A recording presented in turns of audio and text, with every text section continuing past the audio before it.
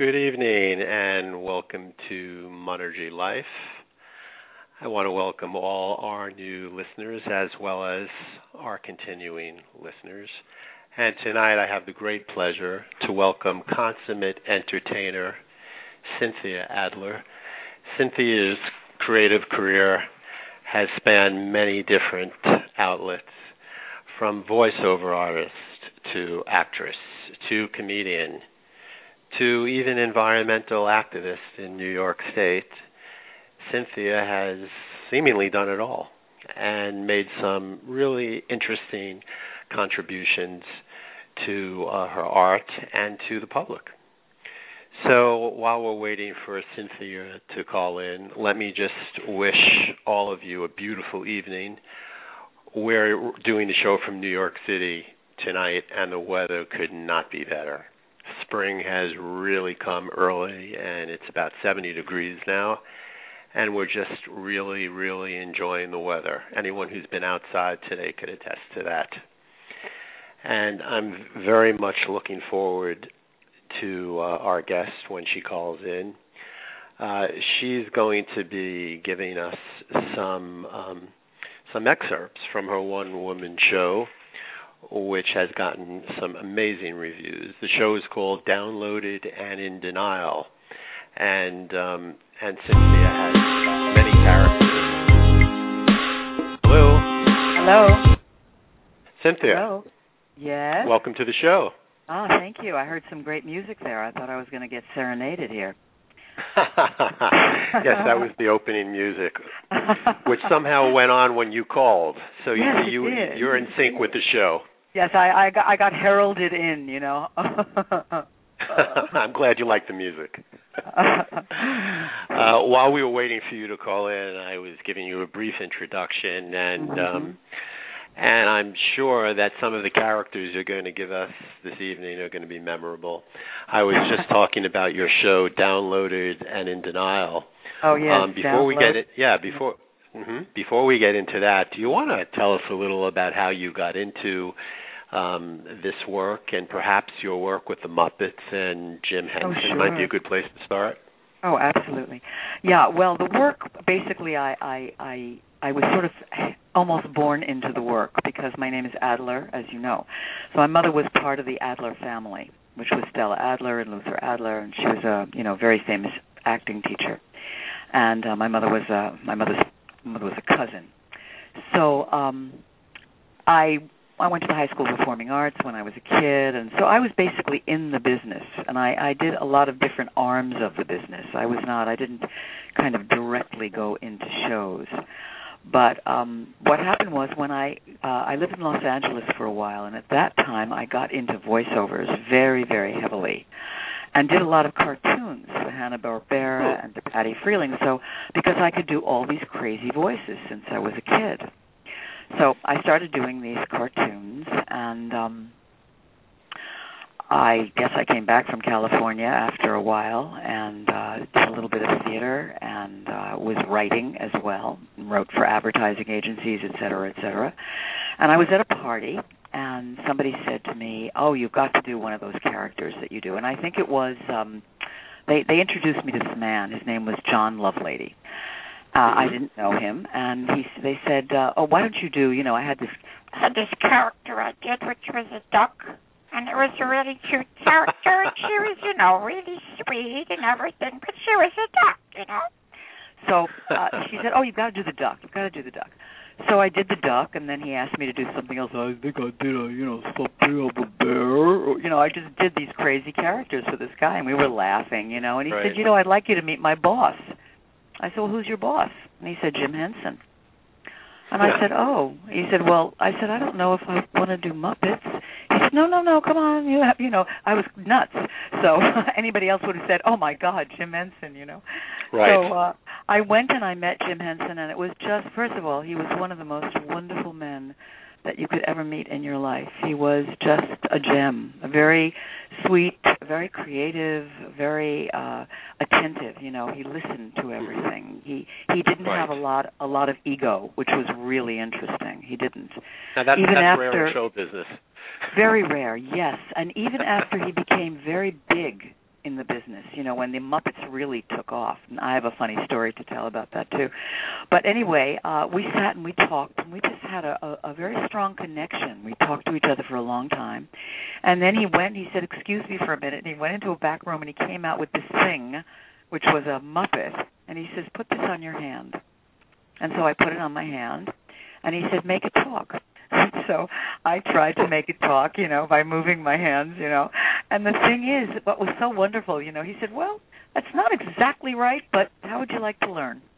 And I said, okay, all right. So he trained me for about, I would say, 2 months. He and Frank Oz actually trained me. And right. I could learn to work the Muppet, but this is the funny part of it. They were doing Sesame Street, but they hadn't gotten that huge yet, because what had to happen was they had to go to London. The shows in London really started to make them very, very, very big. And so they were just going to their first show in London. And Jim said to me, well, I think I'd like you to go to London. I'd like you to work in London. And I said, oh, well, I would love that, So I signed up to do 3 of the shows in London. And I had to really practice. So I had to take this Muppet through Europe with me. And because I was going to Italy. And I was dubbing films for the Italians at the time. I was dubbing things like Swept Away and, 1900 for Bertolucci. I was doing all these, the American version of the films. And I had practically family in Italy, so I would travel through. But the Muppets, because they were so plump and, dense, they didn't really fit in a bag. So, the head would go out of the bag, and people, of course, they'd never seen anything like this in the trains and wherever I was. Really so funny. It was so funny. And I had this really crazy-looking Muppet.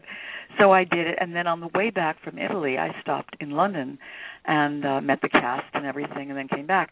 But this is what happened. When I got to London, and using a Muppet, and I hope I can explain this without seeing me do it, but when you're in front of a monitor, because you're below a table, there's a table, right, and then the Muppet is above the table.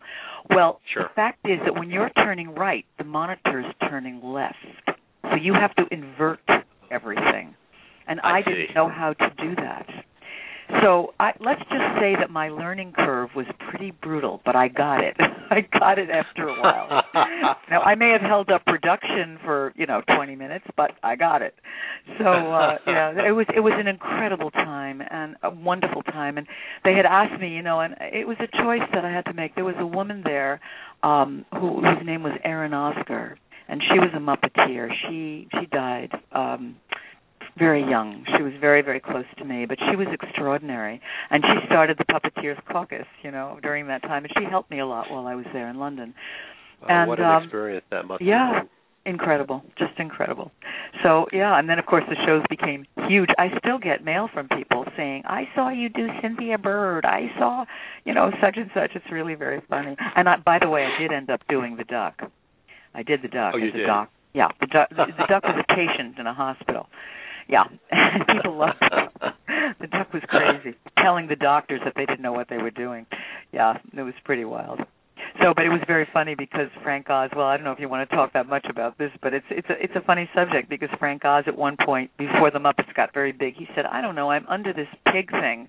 No one's ever going to see her. No one's ever going to know who she is. And then, of course, it became the biggest thing in the world. So, of course. Yeah, it was a wonderful experience for me, yeah, really.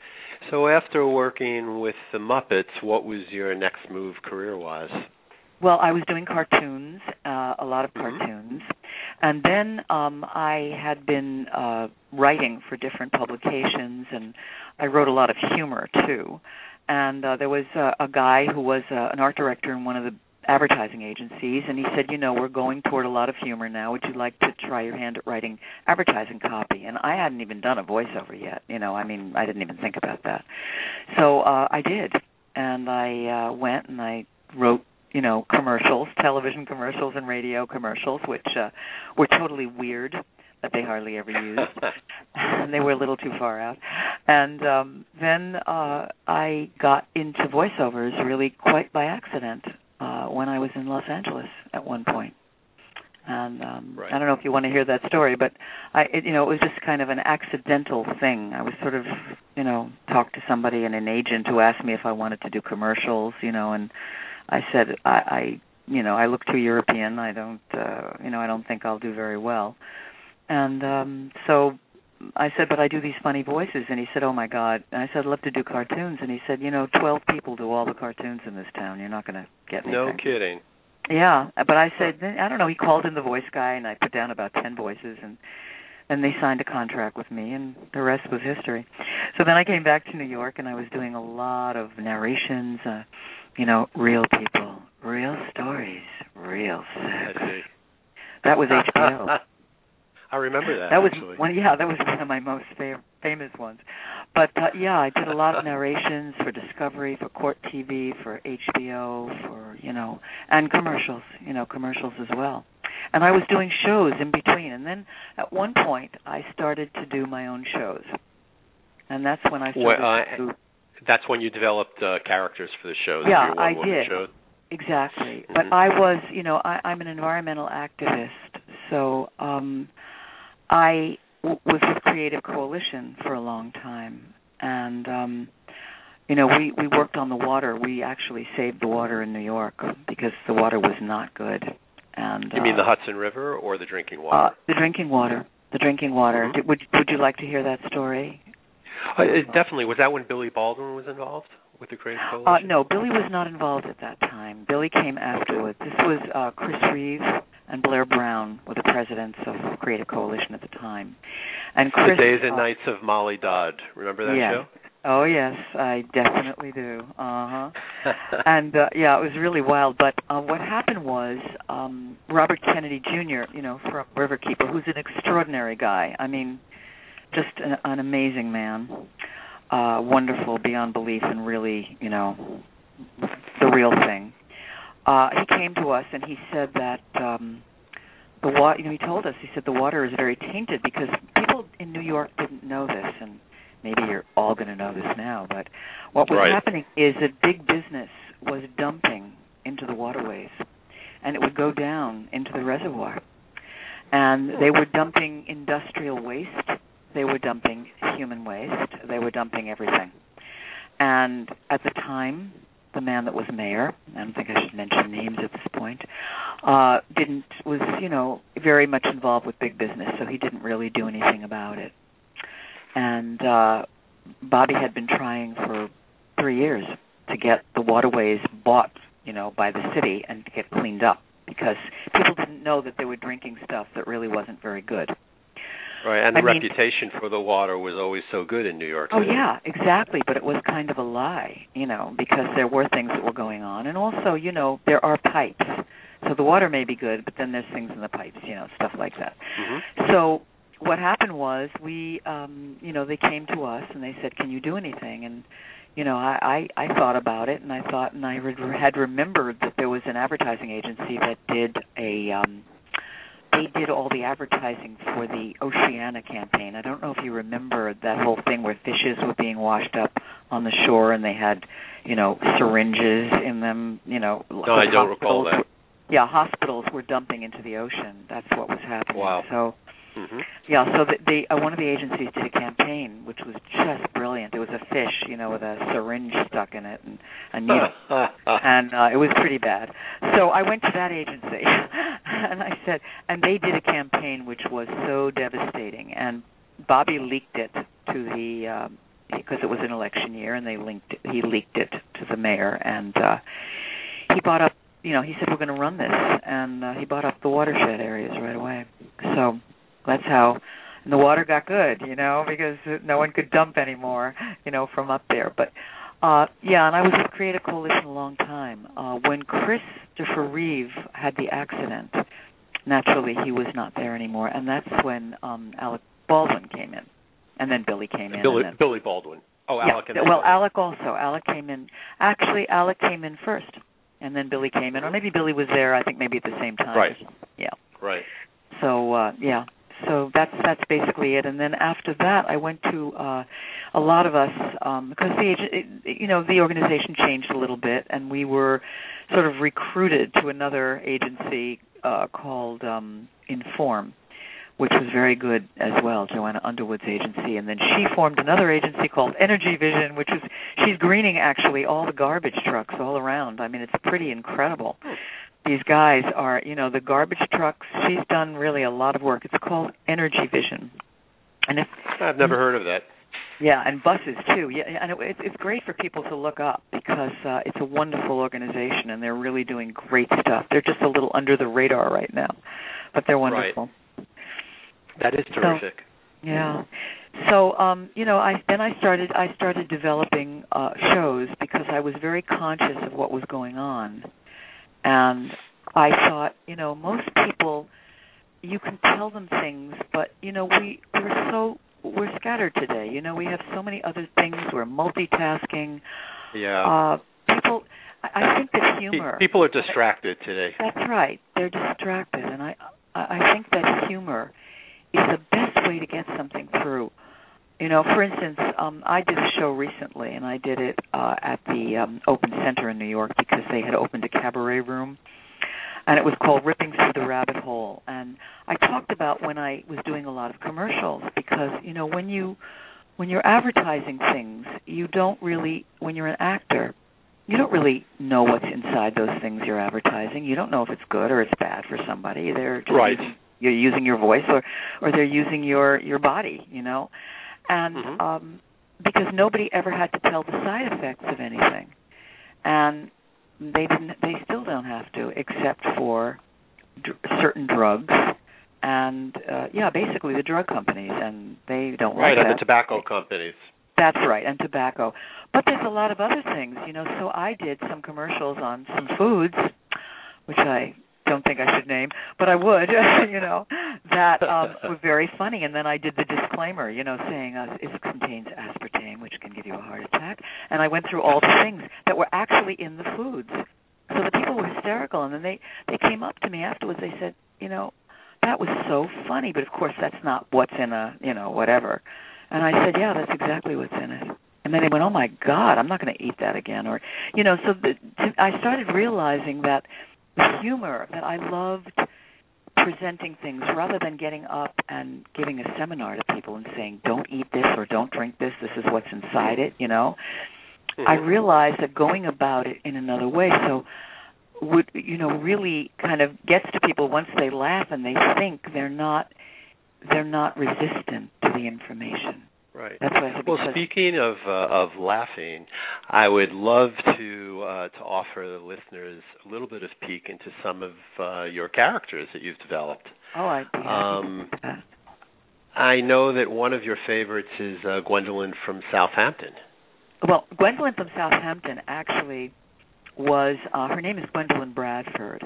The Gwendolyn from Southampton is a very funny story, which I'll do, and I'll do Gwen's character. Actually, her name is Gwendolyn Bradford, and she lives at the Carlisle Hotel in New York with her husband, Wiley, who's was a CEO at Monsanto in the genetic seed division.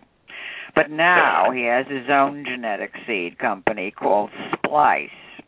I said, Wiley, it's a great name, but what are you going to splice it with? Monsanto's got the patent on everything. The horse floss, the pelican brains, all of it. He said, oh, don't worry, Gwen, I have something better. I said, what could be better? He said, what do we have on this earth that you can't wipe out no matter what you do? I said, I don't know. He said, roaches, Gwen. I knew you were going to say that. I'm going to splice everything with cockroach genes. So, and they're, something, they can survive anything. So they're very, very good for people to eat. They'll be great for their health. So anyway, so I was doing that, and I do stuff on the genetic foods. Genetic foods are two foods in one, that you can get. Because if you cross a chicken with a piece of celery, you've got a protein and a vegetable. So if you just eat the celery, all you need is an apple, and you have a full meal. And people are complaining they have no money for food. So what does Gwendolyn do with her time when she's not in Southampton? Oh, well, she doesn't. Well, she lives at the Carlisle and Southampton and Biarritz and Paris and Italy. I see. And Bulgaria. Wow. They have houses and yachts everywhere. She has 6 houses. But anyway, yes, Gwen, she does a lot with her time. First of all, there's shopping. There's a lot of things to get and buy because it's good for the economy.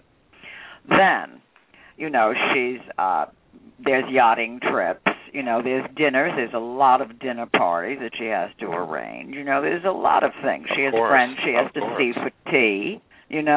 And she has to go to her business people, once a week to find out how much they've made.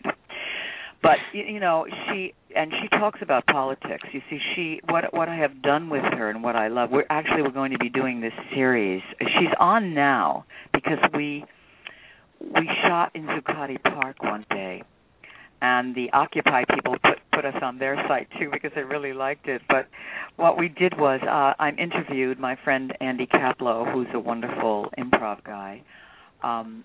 He was my interviewer, and I went down there, and I was wearing a leopard coat and, big fake diamonds and all kinds of things, talking about how I was meeting my husband down there, and I didn't know what these people were doing and why they were protesting and how dirty it was down there. And it was very funny. We took on a lot of stuff. But now we're going to be doing a series for the web called 1% Gwen, so that we're going to have her followed around by a documentary filmmaker who is trying to really understand the philosophy of the 1%.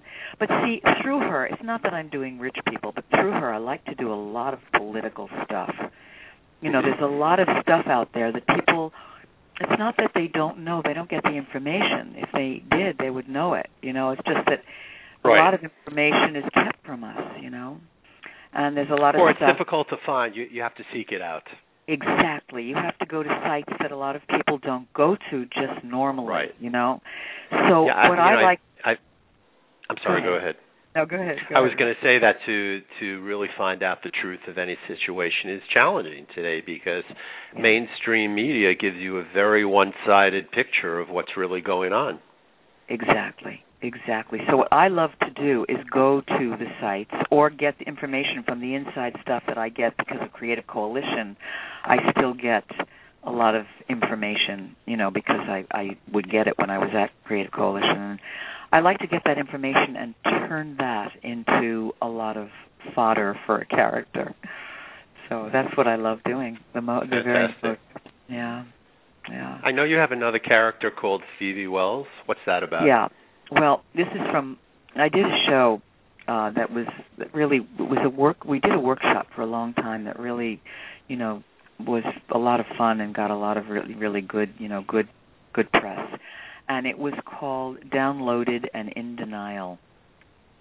And it was really about a talk news, this is a character, Stevie Wells. It was about a talk news magazine show, like 3 years into the future, which recomputerized everything so that they never told the truth, but they were going to give America a really nice day. And the head anchor, the lead anchor, was virtual, so that she was morphed from all the personalities of the day. She had Diane Sawyer's lips and Rosie O'Donnell's cheeks and Martha Stewart's hair. So she just looked real darn familiar. And the character that I did was, she just was just this, wonderful woman who she wasn't, but, she sounded just like this absolutely lovely woman. She said, first of all, you listen to the news today. What are you getting? You're only getting 1/3 of the truth anyway, And from that third of the truth, that's very depressing. America's very depressed from just that 1/3 of the truth. Now, I say, what do you need that for? For instance, the redwood forest. Now, if all the trees have been cut down in the redwood forest, are you going to go there for a vacation, Robert? Huh? You ever going to go there? You're going to go take a hotel in the redwood forest? If you don't know that they're all gone, then you don't have to be unhappy. You can have a really nice day, you see? So then everything that happens is kind of on a need-to-know basis. Like, for instance, there was a small town in Idaho. There's no global warming. It's a total hoax, of course. But Of course. There's a small town in Idaho. They had a volcano. I don't know, from something probably underground. And the whole town was wiped out. Now, I said, the people that live there and their loved ones, they'll know about it, but why does the rest of the country have to know? So I had a wonderful technical genies, they made it into a tornado. They built back some of the bodies. There was an arm that didn't belong on that body, but nobody knew because it was on the air. Nobody knew except maybe a loved one that might have seen it. And then we built up the town, built up some of the houses, and we just told people it was a tornado because why do they have to know the truth? Truth is going to make them very unhappy. See, you don't know it, you feel better, That's basically about it. So it was really, Stevie's character was really about, spinning everything. Right. But of course, the show was a subsidiary of Fox. It was just, it was basically, if you're going to palliate the public, completely anesthetize them. Don't palliate them, just anesthetize them. Right. So that was what that character... in a sense, that's being done by the drug companies. Oh, totally. Oh, absolutely, totally. And I read something today, actually, just, about vaccines, that they're trying to find a new vaccine because they need to sell some more vaccines. They're trying to make vaccines mandatory for people. Right. Mandatory. Yeah, I know. Can you imagine that? Yeah. I know of some kids that have had really bad reactions to vaccines. Oh, yeah. Absolutely. Yeah, but the drug companies, if you ever watch network TV, and I very rarely watch shows on network TV, but when I do, I would say more than 50% of the television ads are for drugs. Mm-hmm. And when you look at what the drug is supposed to cure, the side effects sound a lot worse than what it's aiming at curing. Exactly. It's unbelievable the potential damage that you incur by taking these drugs. And did you ever hear some of the commercials where they say, and could cause death? Right. It's one of the side effects. And you wonder why anybody would ever take that pill. Right. And then but they seem to be having a pill, for everything, for any, and the idea is to invent potential ailments so you could sell pills for it. Exactly. And that's why I love doing that work, because that's exactly what I love to attack. That's exactly it. It's it's inventing things so that and it's very sad because people don't know. They trust doctors, and it's not that you can't trust every doctor. It's just that you just don't know, and they're I totally agree, and it's not that you can't trust a doctor, but you shouldn't put all your faith in any doctor because you're more in touch with your body than any doctor is. Exactly, and if people could learn that right. Right, but we're not taught that. We're not taught to have that faith or confidence in our gut feelings about anything. That's right. So people defer to these so-called professionals, and that's when horrible things happen. That's right. That's exactly true. I had a friend whose mother, was taking about 20 different pills, and she was sick all the time, and I would say to her, you don't really need all of this. You should see somebody who's alternative as well. No, her doctor was God, and that was it. And, right. Very sad. Hey, that's her choice. If that's what she wants to do, that wouldn't be my choice. But right, nor mine. But apparently that's her choice, and you have to respect that. Absolutely. It comes down to you really can't force anything on anybody. You can suggest things, alternatives, perhaps a different way of looking at things, but there's no need to force anything on anybody. Exactly. I totally agree with you. That's right. Right. And so now that we're, the time has just flown, Cynthia, and it's been such an enjoyable time. No, it's been totally enjoyable. With the few seconds left, believe it or not, we have like 20 seconds, 25 seconds left. Oh, no, really? Oh, my I know. What's on the horizon for you? What are you looking forward to in the next 6 months? Any new projects you want to talk about briefly? Well, I'm looking forward to doing Gwendolyn, 1% Gwen. And I'm looking forward, we have a film in development that I wrote called Loxie and the Duke, and looking forward to hopefully getting that done. And, on its way, it's got some nice people attached to it so far. And then I'm in the middle of a young adult novel. And And we're running out of time. I want to thank you so much for appearing on the show, and there's so much more to talk about. I hope I didn't talk too long. I didn't get questions, so. But the talk was quite enjoyable and informative. So once again, Cynthia Adler, consummate entertainer. And Cynthia, thanks so much for appearing on the show. This is Monergy Life. Have a great evening, everybody. Bye. Good night. Good night.